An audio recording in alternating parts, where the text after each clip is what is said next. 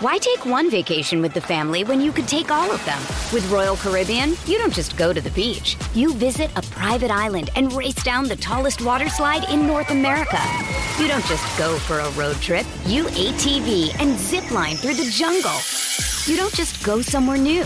You rappel down waterfalls and discover ancient temples. Because this isn't just any vacation. This is all the vacations. Come seek the Royal Caribbean. Ships Registry, Bahamas. When you need mealtime inspiration, it's worth shopping Kroger, where you'll find over 30,000 mouth-watering choices that excite your inner foodie. And no matter what tasty choice you make, you'll enjoy our everyday low prices, plus extra ways to save, like digital coupons worth over $600 each week. You can also save up to $1 off per gallon at the pump with fuel points. More savings and more inspiring flavors make shopping Kroger worth it every time. Kroger, fresh for everyone. Fuel restrictions apply. It's time for today's Lucky Land horoscope with Victoria Cash. Life's gotten mundane, so shake up the daily routine and be adventurous with a trip to Lucky Land. You know what they say, your chance to win starts with a spin. So go to LuckyLandSlots.com to play over 100 social casino-style games for free for your chance to redeem some serious prizes. Get lucky today at LuckyLandSlots.com. Available to players in the U.S., excluding Washington and Michigan. No purchase necessary. VGW Group. Void where prohibited by law. 18+. Terms and conditions apply. Daily Premier League action and reaction. This is Football Social Daily. Welcome to Football Social Daily, where Rom is gone. Lukaku is out of Stamford Bridge just 11 months after costing nearly 100 million quid. He's gone back to Inter Milan on a loan deal worth a measly 7 million. Just how bad has this transfer been for Chelsea? Could it be the worst signing in the Premier League of all time? We'll discuss that on today's show. Looks like Lukaku won't have the chance to be firing past Sam Johnston or Nick Pope next season, two England internationals who are now Championship players, but that looks set to change with Burnley's Pope looking to sign for Newcastle and Johnston joining Crystal Palace. We'll look at those deals as well as the latest when it comes to a new home for free agent Christian Eriksen and also a potential Leeds departure for Rafinha. Plus, there hasn't been many more exciting off-season periods for Nottingham Forest fans in the last 23 years. We'll get the lowdown on how Forest are feeling heading into their first Premier League season this century when we chat to Rich from the 1865 podcast later on in the show. Welcome to Football Social Daily, 3 days a week out of season, but still hit subscribe anyway, as when the 6th of August rolls around, it's back to daily shows for you. Nobody else does that. My name's Niall, and as Wimbledon begins in the tennis, I'm hoping I won't need to do too much umpiring today. As joining me, we've got two United fans, one of Leeds persuasion, one Manchester. Ian Brannan and Jay Motti are here. Morning, gents. Yeah, good morning. Morning. Yeah, I'm hoping that there won't be too much back and forth. There's arguments over Rafinha, Eriksen. It's all happening. Yeah, we see Leeds have actually signed some players. That's a surprise. Sounds like you're quite surprised at that. Yes. I imagine it would be surprised if you're a Manchester United fan as well, but maybe that day will come. Yeah, I mean, well, you'll be hoping that United aren't guaranteed their 6 points a season this time around. No, but well, yeah. The big news when it comes to transfers, though, is Romelu Lukaku. The Chelsea striker looks set to be heading back to Inter Milan in Serie A on loan for just £7 million. Chelsea paid £97.5 million for him 11 months ago. It's been ridiculous, this transfer saga. I'll come to you first, Jay. Is it the right decision that Chelsea have just said, listen, this hasn't worked, 11 months in, you've not been good enough, let's get rid of you? It's been crazy. I actually think it is. People look at that figure and go, you're taking a £93 million loss on a player or whatever it is. That's ridiculous. And also, the thing with Lukaku is you look on paper, his record, his goal-scoring record, I know it wasn't great last season, but he does score goals. But I think when you've watched him for Chelsea, when you see the way he's been and the sort of the record there he had last season, it hasn't worked out. And there's also this sort of issue, if you can call it that, of when you've got a player like Lukaku in your squad who costs you a lot of money, do you have to play him? Do you feel like you've got to use him when it might be beneficial to not use him, to not have him around? He's never really seemed happy there. I don't know if that affects the dressing room. He was making noises almost as soon as he arrived that he wanted to go back to Inter Milan, which I can't imagine went down too well with the Chelsea fans. So I just think it's best for all concerned to just move on. And I know from my experiences of Lukaku at United, the thing with Romelu Lukaku when we had him was, on paper you look at it and you go, I can almost remember his record. I think it was 42 goals in 96 games. Which looks like a decent record, doesn't it? But Yeah. when you look at who he scored against. Yeah, when you look at it, you go, okay, that was his record at United. That's great. But then you go, I remember it. He sort of scored 9 in his first 10 games or whatever, then didn't score again for 10 games or 1 in his next 10. Didn't score against the big 6. Had pretty awful games in some of the bigger games. I remember we played City in the derby, and he was at fault for both City goals because he came from a corner and he more or less set them up. So when you scratch beneath the surface, you see a player that's not quite done it in the Premier League last time he was at United, and certainly hasn't done it with Chelsea. He was flying at Inter. He seems like he's happy, he feels loved, all that sort of thing that can help a player. So I just think Chelsea are probably better off just walking away, because if they were to say, okay, no, we're going to keep him or we're going to play hardball for more money, you may end up with an even more disgruntled Romelu Lukaku and a changing room that's looking around going, why is he still here when he doesn't want to be here? Why is he getting game time? Yeah, I think you're right when it comes to the noises that were being made, because he did that interview with Sky Italia, didn't he, in December, and it was almost like, wow, you've pretty much put a nail in your own coffin there, just after you've signed, like 4 months after you'd already signed a £100 million deal to join Chelsea. It's been strange. The whole thing's been strange. I mean, lots of people are saying that that's one of the worst transfers of modern times. What about you, Ian? Do you think it's one of the worst Premier League transfers of all time when you factor in how much expectation there was, how much Chelsea paid for him, and what he's actually delivered? You see, I always had down the time that Leeds United signed Thomas Brolin as being probably one of the worst top-level signings. But actually, when you consider the amount of money invested, £97.5 million Chelsea paid for him only last year. And then within 3 months, he's pleading with the owners of Inter to take him back, and how it was all a mistake, and it was like some sort of lover who's made a bad choice and gone off with some girl that turned out to be not exactly what he thought she was. And it was December when he was having this meltdown on Sky Italia, where he was saying, it was all a bit of a mistake and he wanted to go back there, and Conte's a wonderful guy, and he's obviously made a huge error. Somebody somewhere said, look, it'd be great to go to Chelsea. He's gone to Chelsea, and then he's remembered, actually, I don't like Chelsea. And it took him till being there to remind him. He's just screwed up. That's what it is. He wants to go back. He's messed up. But it just sounds like an absolute nightmare. It just sounds like... But it gets back to Inter, what then? He wanted out of Inter. He wanted to go to Chelsea. It was the same speech. It was the same, Chelsea, I want to come back to Chelsea. It's a wonderful place. It's a place I love, and I feel at home there. Gets there. Oh, actually, no, Inter's the place I feel at home at. My God, what a nightmare. And you've got to manage him. If whoever's in charge of these teams has to manage Lukaku. This is the sort of thing that's going on in the dressing room day in, day out. He sounds like a nightmare. He's got huge price tags on him. He just sounds like a nightmare. And he doesn't deliver the goods.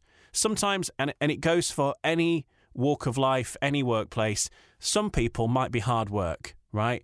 There might be a drain on your resources, but do you know what? They do the job and you accept it and move on. He scores less than half a goal a game, according to his stats over time. That's what you can expect. And that's how it, he has these rich veins of form. Last season, he played 16 games but scored 8 in the league. His stats sort of do all right, but I just think the Premier League's not for him. I think it's too hard. I think it's probably too cold for him. He is from Belgium. I know, but he's used to living it up in Milan. Look at Milan. He scored 47 goals on 65 appearances for Inter. He gets to this country and he's struggling a bit. I saw him. I mean, I last saw him in person when he was playing for Everton against Sunderland at the Stadium of Light. And this was like a game that Everton, I think, both teams needed to win. Sunderland did win it. It was when Sam Allardyce took his shirt off. And we all remember where we were when that happened. And he was just stood there with his hands on his hips. It was just before he went to Man United, I think. It was just before that. And he just looked not interested. Not interested at all. And I think the lifestyle for Lukaku comes before football.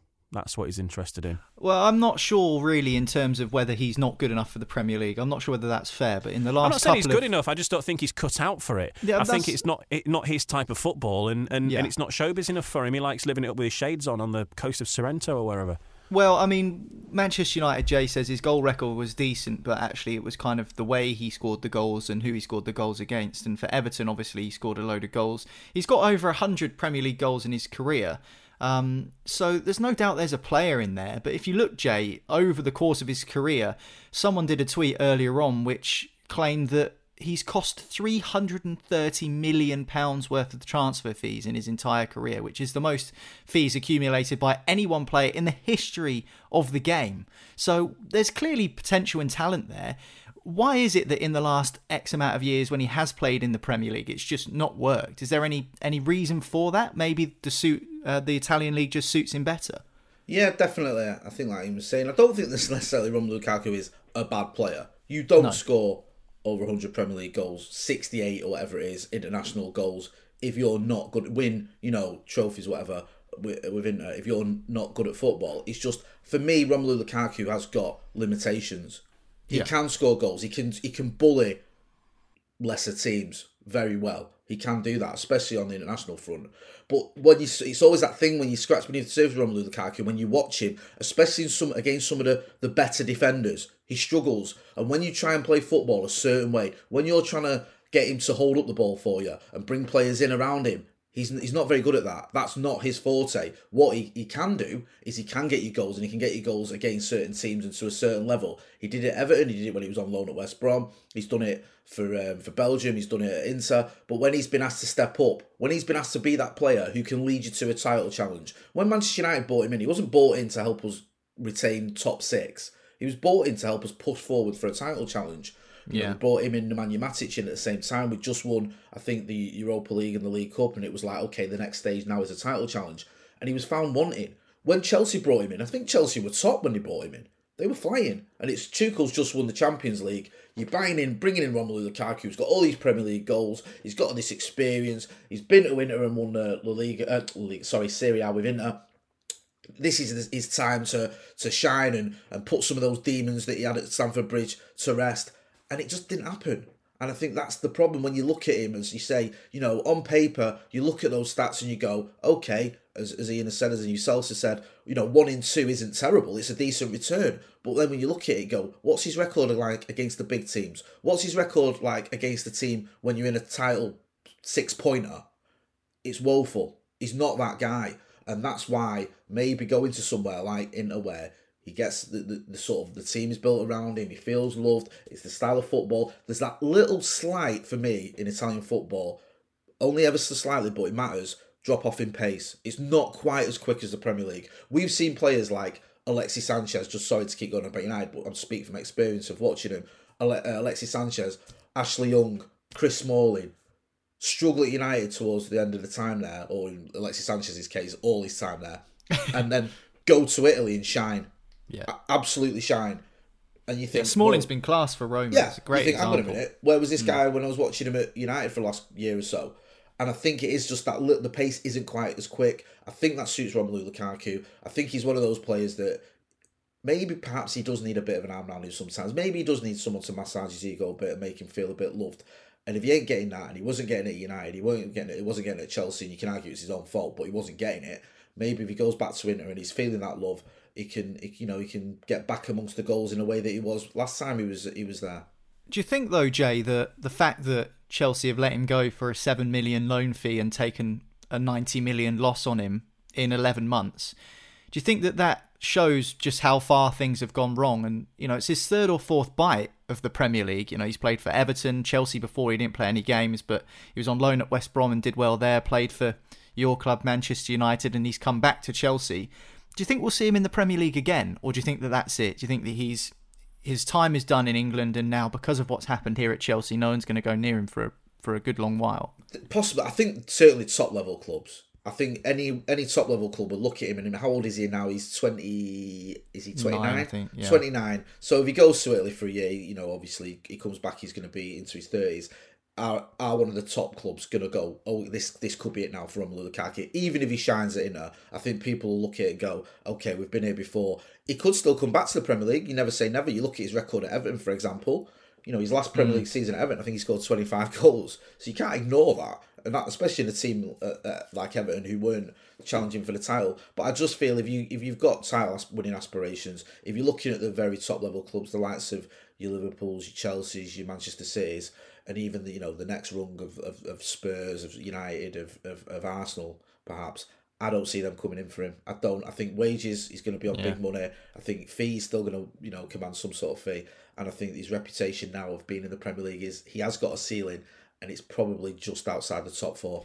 Talking of wages and fees, Ian, this isn't the first transfer and won't be the last Premier League transfer to be an absolute unmitigated flop. And with those wages and fees going up all the time, we see that every season players are on even more every time a January rolls around or a new contract is signed. Those fees and those wages seems to keep creeping up. Do you think that with that in mind, it'll be difficult for clubs to get value for money soon with the way things are going? Well, it already is, isn't it? I mean, the top players now are frequently over the £80 million mark and more. We've already seen it over the £100 million.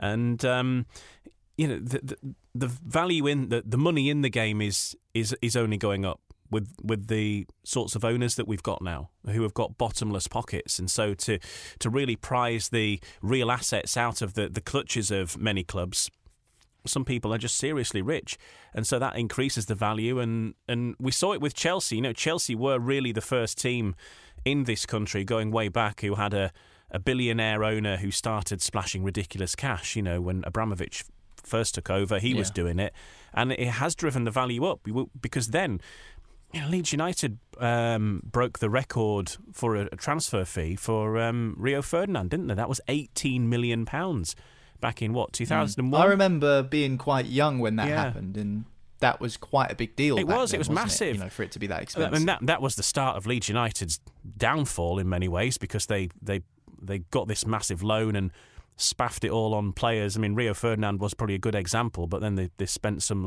ridiculous money on people like Seth Johnson and so on. And actually, they got the loan out essentially to improve the stadium, and then spent it on players, and the players' values went down, and so did everything else. So we've seen people trying to keep up and spending on the credit card essentially to keep up with what's going on at the top level. But you've got people now who've just got so much money it's hard to comprehend. And I know we're going to get onto Newcastle shortly, but the amounts of the pots of money, it's almost irrelevant what their fee is, because the people who are dealing with these figures they increasingly have got bottomless pits of it. So we look at it and go, wow, that's a lot of money. But these people are just pumping money out of the ground, literally in some respects with oil and whatever, and saying, well, here it is.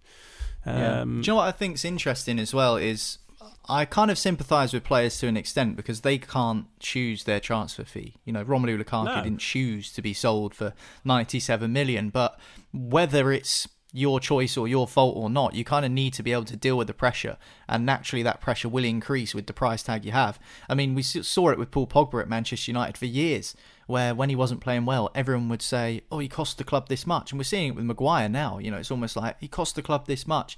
And, it's not the player's fault that they're worth that fee, but you do kind of subconsciously have to live up to that value, even if it's not your almost responsibility to set that fee in the first place. It's just kind of part of the territory.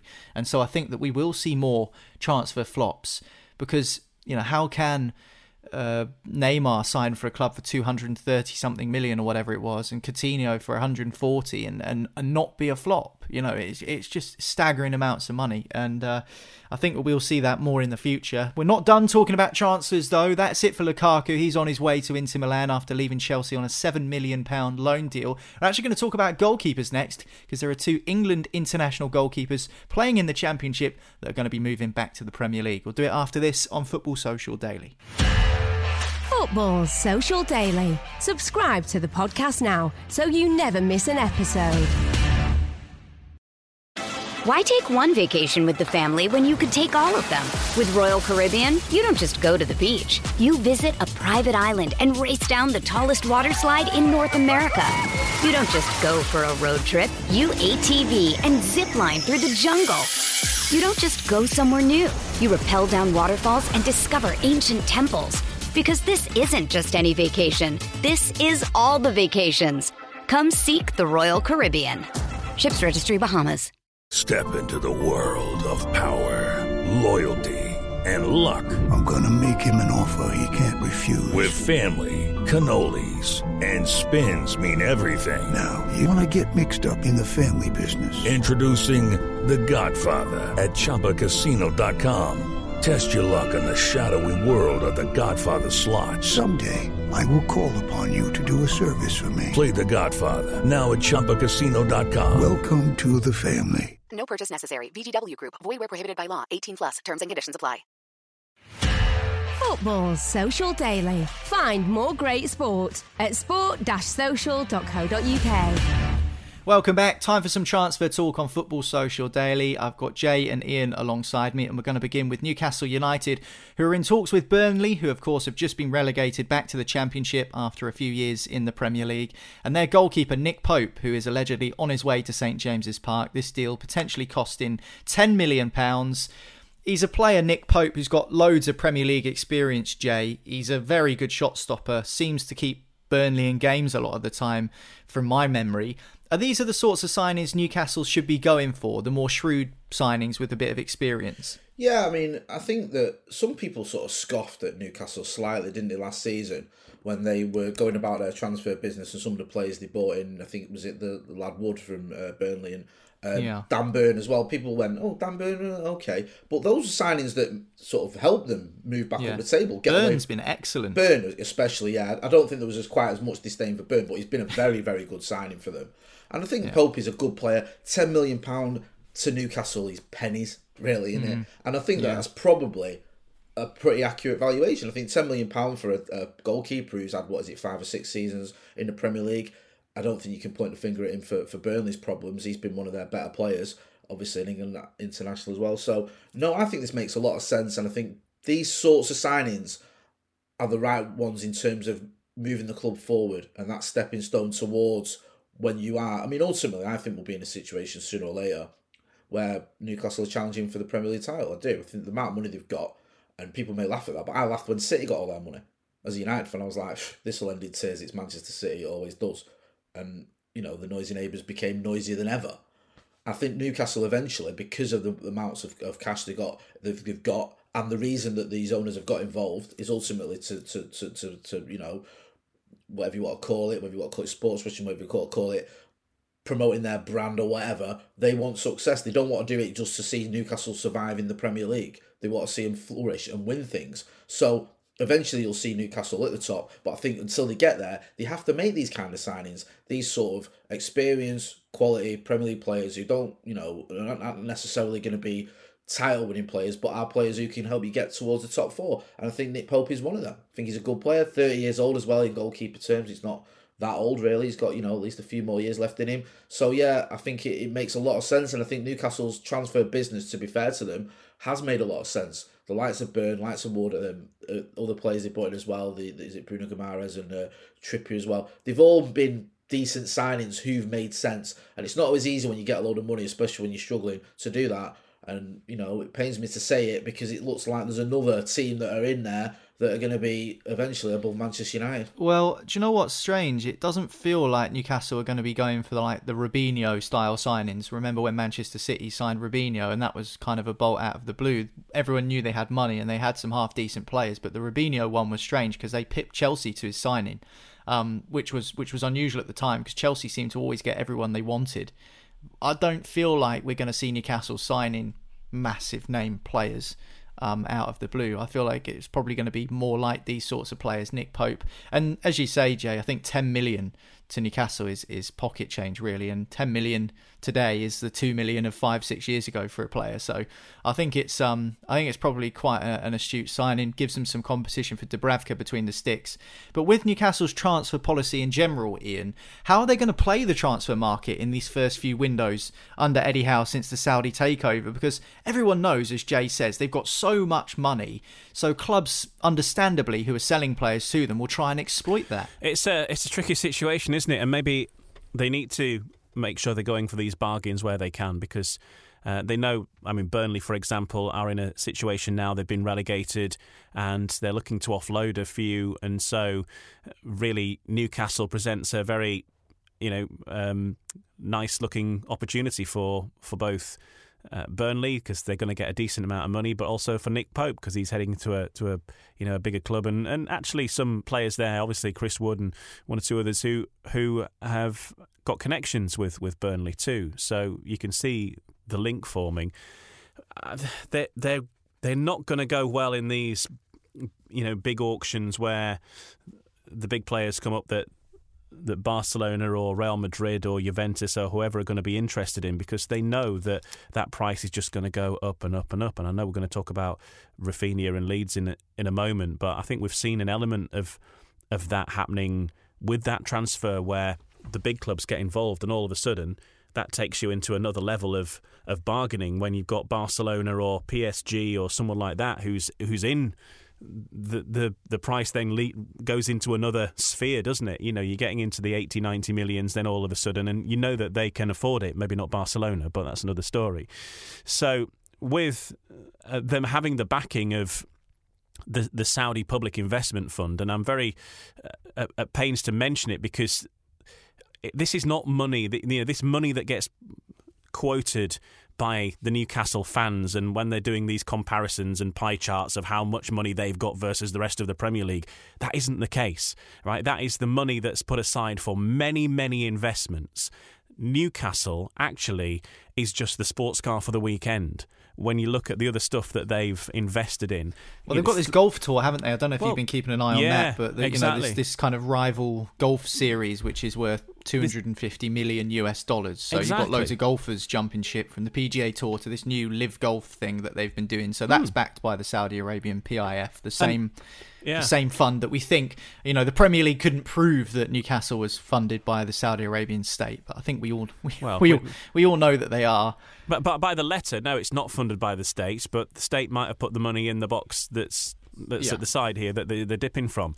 $300 million they paid for Newcastle sounds a lot, but when you look at the stuff that they're spending money on elsewhere, they spent $3.5 billion on Uber for a 5% stake.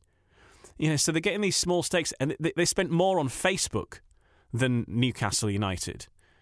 There's so many things in our lives that this public investment fund is invested in.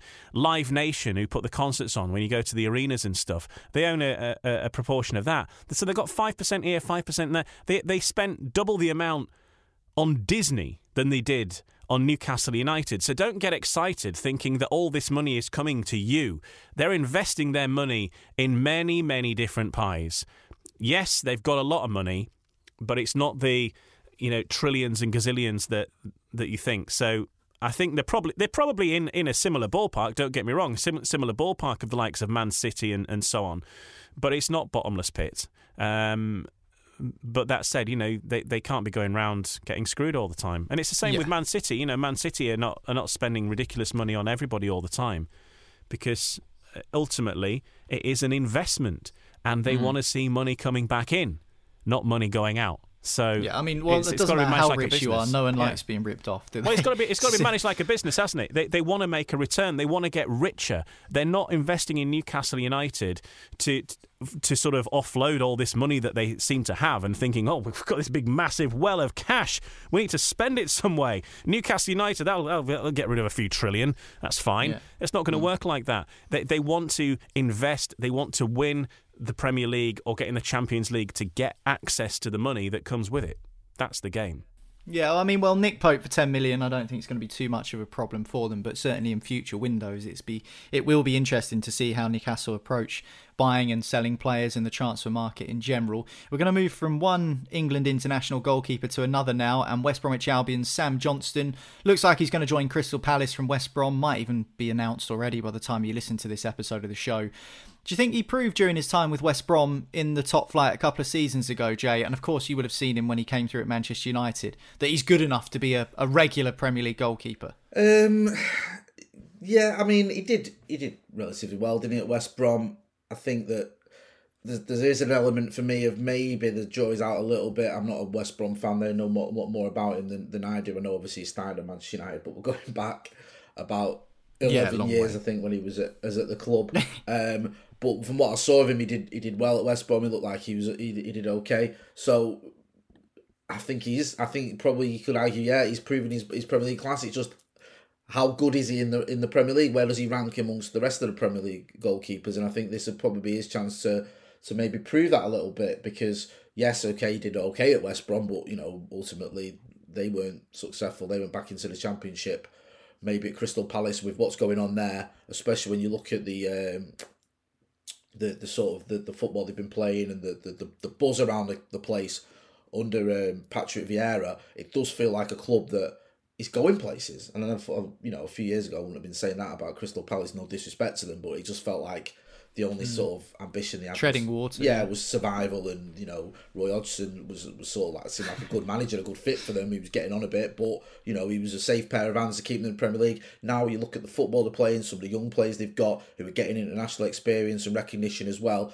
A young manager in Patrick Vieira, in terms of managerial years anyway, who's come in and got them playing a style of football that many thought was beyond them. So yeah, I think Sam Johnson going there, if he can show them what he's about, then that'll be a chance for him to not only join an exciting club that's moving forward, but perhaps put some of those question marks to bed over whether he was quite good enough and whether he played his part in West Brom, not being able to cut it in the Premier League. What do you think about Vieira in general then, Jay? Because he was in the running for manager of the season, which I thought was quite interesting, because Palace finished where they always finish, which was sort of lower mid-table, bottom half, the same as where they used to finish under Roy Hodgson, but the fans are much happier and they play much better football under Vieira. Loads of people had Palace to go down when he arrived in the summer, so maybe that's why he was in the running, but I think it's sort of hard to tell. Maybe the jury's still out. Some of their signings have been decent, others are yet to prove themselves. Do you think that Vieira will be given a similar sort of judgment this upcoming season, or because of the way things have gone for him in the last campaign, people might be expecting a little bit more from him and his team? Yeah, I think sometimes it's that whole thing about the style of football you play and the players you've got and how the fans just warm to you. We saw it with Steve Bruce, didn't we, at Newcastle? I know we were talking about Newcastle earlier, but when Steve Bruce was at Newcastle and they were finishing almost the same as where they finished under Rafa Benitez, the feeling was completely different. It wasn't like, under Benitez, it was like, oh, look at what he's done, this is amazing, this guy's a genius. Under Bruce, it was like, oh, he's fluked it and this is awful. Whereas with Vieira, there does feel like there's a real sense of positivity. Yeah, you're right. I think once you start doing well, you do raise the bar, you do raise expectations. People will look at Crystal Palace now and think that just surviving isn't enough. They finished 12th. Can they build on that? They've got some good young players. They've got a good young manager as well, and it's good as well to see Vieira. I wasn't a big Vieira fan when he was a player because of the sort of battles and literal battles United had with him when he was at Arsenal. But it is good, and you don't have there's not enough black managers as well, and it's good to see a black manager doing well, being successful, and playing good football. And I'd like to see him continue that. I think it's good for football as well. So hopefully he can do. But I think, yep, you're right. There will be more sort of people looking at Palace and also not just fans and pundits and stuff, but teams. You would have gone into a Crystal Palace game a couple of years ago and thought, oh, you know what, this is a team that's not really going anywhere. We can have our own way against them. After last season, where more people are giving them respect, more people are noticing what they're doing, more people are praising some of the players, they're going to be up against it as well, because teams are going to sit up and take notice of that. Yeah, I certainly agree with what you say about managers kind of having different perceptions depending on how they're received by supporters and the players. I mean, Graham Potter's another example. Brighton sacked Chris Hughton when they were just above the relegation zone. Potter came in the first 2 seasons, finished in almost the exact same spot, and now this season, after 3 terms or 2 terms at Brighton, he's kind of got them into their highest ever league position. So I certainly agree with what you're saying there.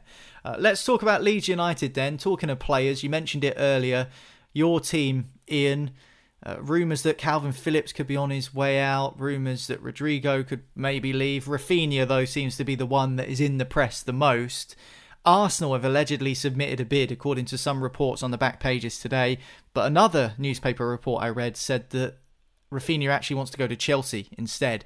Regardless, are you, as a Leeds fan and the club in general, resigned to losing him this summer, or do you think there's hope that he might stay? Well, I think there's more chance of Calvin Phillips staying than there is Rafinha. I think Rafinha has made no secret of the fact that he wants to be off somewhere else, and certainly his agent, who is Deco, I understand, has been touting him around probably since the middle of last season anyway. Apparently he's agreed personal terms with Barcelona, which is great, but he haven't actually received any word from Barcelona themselves to Leeds United, or indeed any offer. Arsenal have put a bid in, apparently, and it's not enough for Leeds. You see, the thing here is that the prices that are being tabled for Rafinha seem to be around the 40-45 million euro mark at the moment, which is not a figure that Leeds are going to go for. Leeds are looking for more like 65-70 million for him, and paid straight away, not like in instalments. I think Barcelona were up for doing that, but it was going to be paid. Is he worth that? Is he worth that to Leeds? Yes, he is. Rather than what he's worth as a player? He is, because he kept them up last season in no small part. If it wasn't for him, Leeds would be down, definitely. So yes, in terms of the value he brings to Leeds United, he is worth more, because staying in the Premier League is worth more than 70 million quid. So he's under contract to Leeds. Leeds don't have to sell. He might be unhappy about that if the deal can't be done, but there has to be a value. It's not like big clubs come along and wave a bit of money in front of your face and therefore you must sell. He's Leeds' asset. Leeds found him in the French leagues. They paid, 15 million quid for him? And his value is shot up. But as it stands, he is a great player. He's in the Brazil national side. He will be a starter probably for Brazil in the World Cup. He has been a starter for Brazil alongside the other star names that they've got. And when you consider the names that Brazil have got, it's not an easy team to get into. So I think he could well go. It's going to take a lot. Now, this is how important staying up was on that final day of the season. That goal that went in that confirmed Leeds stayed up at Brentford. If Leeds had gone down, the clause in his contract was that 25 million quid and that was him gone. That was the release clause. Now there is no release clause in his contract. So Leeds can hang out for as much as they like, really. And they have got a price, and I'm sure it's something like 65-70 million quid is the area they're looking for. If you want him, that's what you got to pay, and pay it now as well, because as I say, lots of clubs wanted to do it in instalments or pay you a bit in 3 years or whatever, or link it to success, but no. And I think fair play to Leeds, because Leeds have been screwed in the past by various other parties. And I think it's good that finally we've got an owner at Leeds who's not going, there's £25 million. It sounds a lot. Remember that time that Leeds sold Eric Cantona for £1 million? What a deal! So that kind of thing where Leeds have been like, what? And now we've got an owner at least who actually is demanding the right price. And same for Calvin Phillips. And this is the thing, so many idiots online will go, if you have a good player in your side, it seems like you can't have a good player in your team if you're not Liverpool, Man United, Arsenal, Chelsea. It's like, he's going to be going to Liverpool because he's a good player, and Liverpool can afford him. But it just because it's like a few million quid, you've got to pay what they're worth. These players are contracted to a certain club, whoever they are, and it's only right that they get the right fee for him. So, I think he will end up going. He's already agreed personal terms with Barcelona. Barcelona can't afford him. It does present an opportunity to other teams now to come in. I think it will maybe drag on a little bit, which is not ideal for Leeds, but I think... Do you think Leeds would rather sell to Barcelona, Ian? Just because they're not a Premier League club? And I know you're not directly rivals to Arsenal or Chelsea or whoever else you might be linked with in the top flight, but it's always going to be weakening you and strengthening another team in your league. So I suppose they'd rather, if they were going to sell him, let him go somewhere where he's not going to do any damage. Other clubs have done that to Leeds, certainly, and certainly Arsenal being one of them. So I think particularly if we're going to... I think Arsenal would be a sore one to sell to, really, because they've refused to negotiate over players coming the other way, other than on loan, like Nketiah. I think Leeds trying to get in to sign him, and then all of a sudden they offered him a big, massive contract to sort of push his price up for if Leeds did want to come back for him. So maybe there's something there, but Leeds are prepared for it, I think. They have signed other players already, not as replacements. From what I've read, if Rafinha does go for a huge wedge of cash, that money will be used to buy a few players rather than immediately then invest that 70 million or whatever it is on one person. So yeah, they will strengthen. I'm sure they've got a plan. As I say, they brought a couple of players in already. It's just a case of knowing who is going to be there really as you approach the pre-season time in the next few weeks or so. It would be good to know for sure what we've got to play with. Calvin Phillips, again, another one who's rumoured to be going to Man City. Maybe there's more in this because he's just changed his agent. Why would he change your agent if you weren't moving anywhere? But then again, with the World Cup coming up, how much game time is he going to get in that team? He's a good player, but as we've seen with Grealish, opportunities can be limited, and even if you're playing in every game, you might not be playing all of it. And I don't know, is he best off being like, say, the captain of Leeds and playing from the start every week and really making a name for himself as we head towards the World Cup, even for another season, to keep himself in the frame for being an England regular again as he was a year or so ago? Or is he better moving to Man City and then being a bit part? But yeah, you're part of Man City, and you maybe become an automatic choice on that. I don't know. It's an interesting dilemma. Yeah, I think it's interesting to see how Jesse Marsch approaches this as well, seeing as he kind of comes from the Red Bull stable of clubs as a coach. He had plenty of success at Salzburg, didn't have so much success at Leipzig, of course, but yeah. He's someone who certainly has an eye for a player and knows the style in which he wants to play. So whether that will impact Leeds in their transfer dealings, we're not so sure, but we'll wait and see. One player who certainly is on a few people's lips and on a few people's radar, particularly Manchester United, is Christian Eriksen, who of course played a short 6-month contract at Brentford last season. He's not re-signed in West London, so he is a free agent, and the reports say that Manchester United are hopeful of signing him. Jay, are you sick of talking about this? Are you just waiting for him to put pen to paper? Because it seems like, much like De Jong, there's been a lot of talk about Eriksen possibly heading to Old Trafford. Yeah, I mean, it's just all we have here at United at the minute. We're interested in, we're monitoring, we're tracking players. We're in talks. we're ready, preparing a bid. All that sort of language. It doesn't seem like there's much happening in terms of... Well, there isn't much happening in terms of signings. I mean, I like Christian Eriksen. I think he's a good player. I think what he did at Brentford, I think, certainly from my own point of view, surprised me a little bit, because I thought, is it going to work out for him coming back to the Premier League, especially after what happened at the Euros? But he did very well indeed. I think he played 11 games for him and they won 7 of them, which is, it's great form. It's much better form than Manchester United had towards the end of last season anyway. So he'd be a good player for Manchester United. I think it's someone who come in and could perhaps rotate. He wouldn't be the priority signing for us. I wouldn't think. Would he be a squad player? Do you think then? I personally think he would be. I think he's likely to maybe come in for perhaps Bruno Fernandes if the games are building up.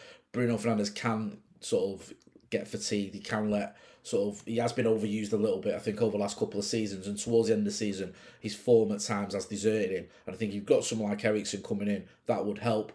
But listen, you never know. He could come in, he could shine, and he could end up getting a place in the team. I do think he'd be a squad player, but he'd be a valuable one. And with the Europa League, with the amount of games we've got, with the fact as well, we want to try and win some trophies, we want to try and win something, then you need players like Eriksen. You can't just have a squad of 13, 14 players anymore. You need more than that. And that's where United have struggled a little bit in the past. When we have lost 1 or 2 players, the players that have come in to sort of replace them, you go back a couple of seasons when we got to the FA Cup semi-final against Chelsea, and we had a few players we had to rest, a few players missing. We got to all those semi-finals, you remember that season, and the likes of Odi and Ighalo coming in, they just weren't up to it. Christian Eriksen, I wouldn't be disappointed if he started for Manchester United because he's a good player. So it'd be a good deal if we can get it done, but I'm not holding my breath because at the minute all United seems to be doing is trying to sign players but not actually doing anything. In terms of those players that kind of keep popping up as being linked or you're talking to as a club, are you somewhat happy that they're midfield players? Because you're quite desperate for a better engine room, really, aren't you? Considering what United need in terms of signings, the midfield seems to be one that all fans are unanimously agreeing on. Yeah, 100%. I mean, the midfield's been an issue for a few years now. We brought in Donny van der Beek. It hasn't really worked out. Maybe Ten Hag can get a tune out of him because obviously he's worked with him at Ajax. But our midfield has been an issue. We haven't had an out-and-out defensive midfielder. I know Frankie de Jong isn't that guy, but he can play deep. We haven't had that type of player for a little while. We've used McFred, as everyone calls him, McTominay and Fred. Fred did okay last season. McTominay, I think, had his worst season as a United player. And it's crying out for that. Our midfield this so far this summer has just been weakened because we've lost Paul Pogba. We've lost Nemanja Matic, who was actually our only defensive midfielder. Okay, you brought in Jimmy Garner back from loan, but we desperately need someone in that midfield engine room, as you mentioned. Someone who can get hold of the ball in midfield and, give it to a red shirt, because we're just lacking that. And we keep putting these sort of square pegs in round holes and it's just not working. It feels like just needs someone to dictate the tempo of a game. Like what Rodri's done for Man City. He picks up the ball and he moves it about. I mean, even as Ian was saying, Calvin Phillips has been pretty important to Leeds in their resurgence back up to the Premier League and beyond. So it feels like maybe United do need someone who's able just to dictate the tempo of a game. Yeah, definitely. I mean, all successful teams have that. Actually, we were linked with Calvin Phillips. I think he poured water over that one. And I don't know how solid the interest is, but he could be going to City. It shows you the seasons he's having if they're looking at him. But, we've been linked with Declan Rice. I think we've been priced out of that one. You do need that type of player. All successful teams have that type of player who can, just get hold of it and, like you say, whether it's dictating the tempo or whether it's just turning, defence into attack. Like, we've seen it at Chelsea with N'Golo Kante. He's done it very well over the years. Fabinho at Liverpool. You mentioned Rodri. At Manchester City, he's slightly different, but that's that similar sort of role. All the successful teams have that. United haven't, and I think we've suffered because of it. Okay, well, Christian Eriksen linked with Manchester United. He is a free agent. Reports say that United are hopeful of signing him. We'll wait and see what happens. I don't think Ten Hag's actually signed anyone yet since he's arrived as Manchester United manager. I think when other clubs are signing players as well, that tends to lead to a bit of impatience, but that will be interesting to see who actually walks through the doors of Old Trafford this summer. That'll do us for Transfer Talk, and it will also be exciting if you're a Nottingham Forest fan this summer to see exactly how your team prepares for the Premier League. We'll be getting the lowdown from a Forest fan. Rich from the 1865 podcast will be joining us next on Football Social Daily. Football Social Daily. Find more great sport at sport-social.co.uk. Step into the world of power, loyalty, and luck. I'm gonna make him an offer he can't refuse. With family, cannolis, and spins mean everything. Now, you wanna get mixed up in the family business. Introducing The Godfather at ChumbaCasino.com. Test your luck in the shadowy world of The Godfather slot. Someday, I will call upon you to do a service for me. Play The Godfather now at ChumbaCasino.com. Welcome to the family. No purchase necessary. VGW Group. Void where prohibited by law. 18+. Terms and conditions apply.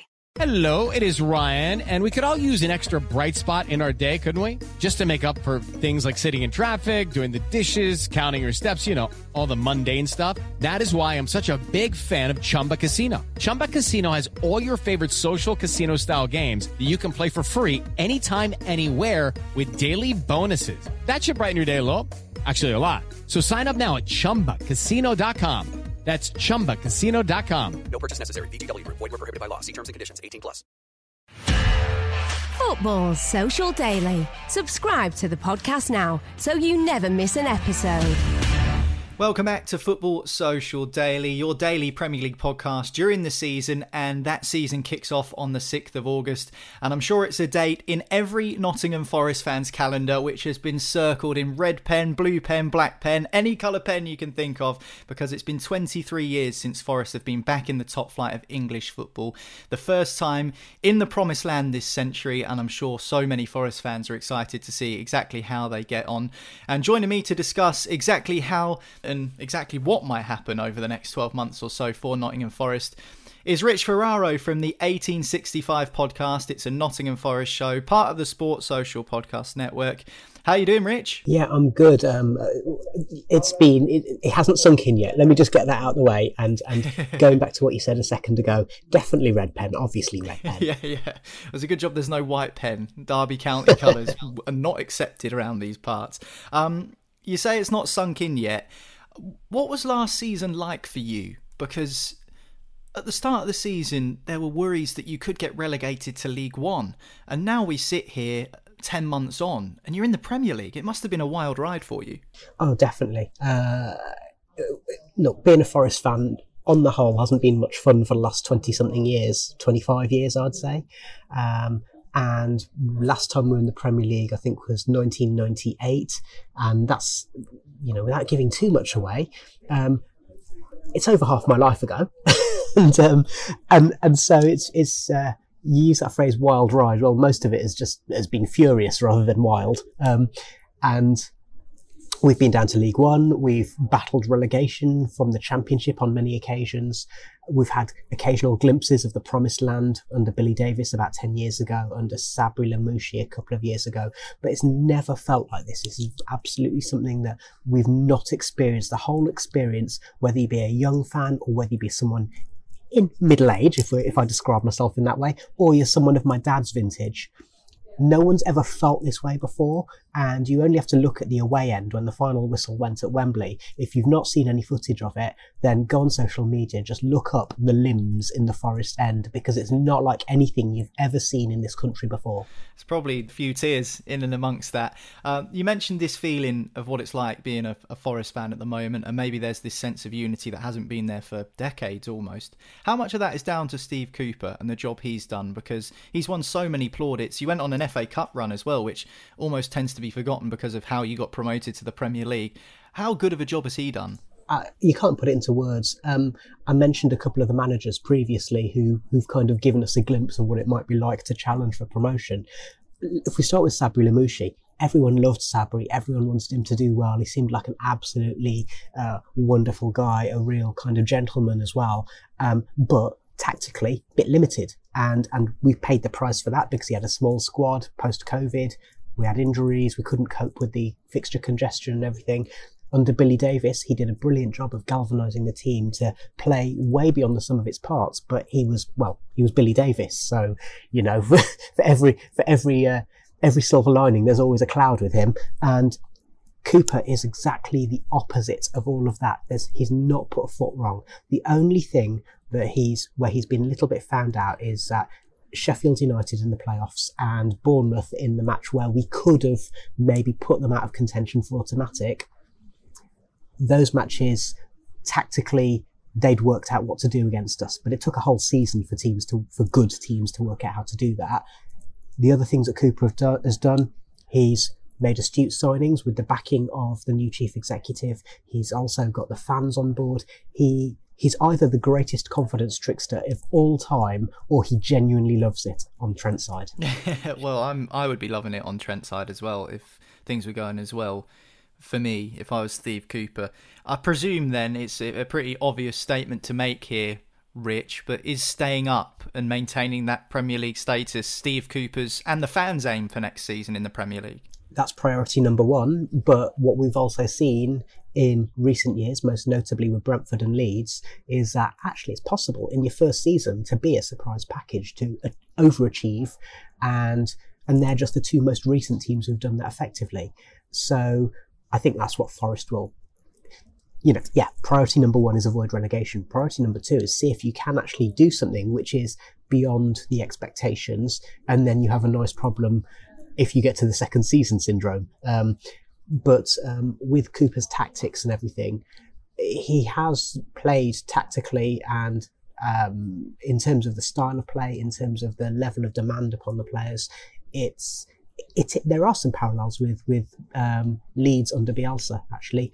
It's very physically demanding. Tactically, there's a particular way to play. I think Cooper's probably more flexible than Bielsa in terms of his tactical approach. But again, another parallel is you've got players there who just before Bielsa came in were being derided as not being good enough for Championship or League One, and then have created careers as Premier League players. And Forest have got a few players in there who, like, people are going, well, are they good enough? Can they do enough to get Forest moving? And I'm looking at you, Ryan Yates, and it's an absolute joy that you are going to be playing for your hometown club in the Premier League. Yeah, I mean, well, let's talk about players then, because obviously Jed Spence is a name that we've seen in the press and on the back pages when it comes to talks over a move, and, things have materialised as well. So are there any concerns over losing some of your key players this summer and the possibility of replacing those before the campaign begins? Yeah, absolutely. So look, at the time that we're recording this, obviously transfer rumours go into overdrive, and it looks as though there's some moves to sign a centre forward, to sign a centre half. We're probably not going to get Jed, and we definitely need to sign a left back as well. Now, so those are kinds of problem positions.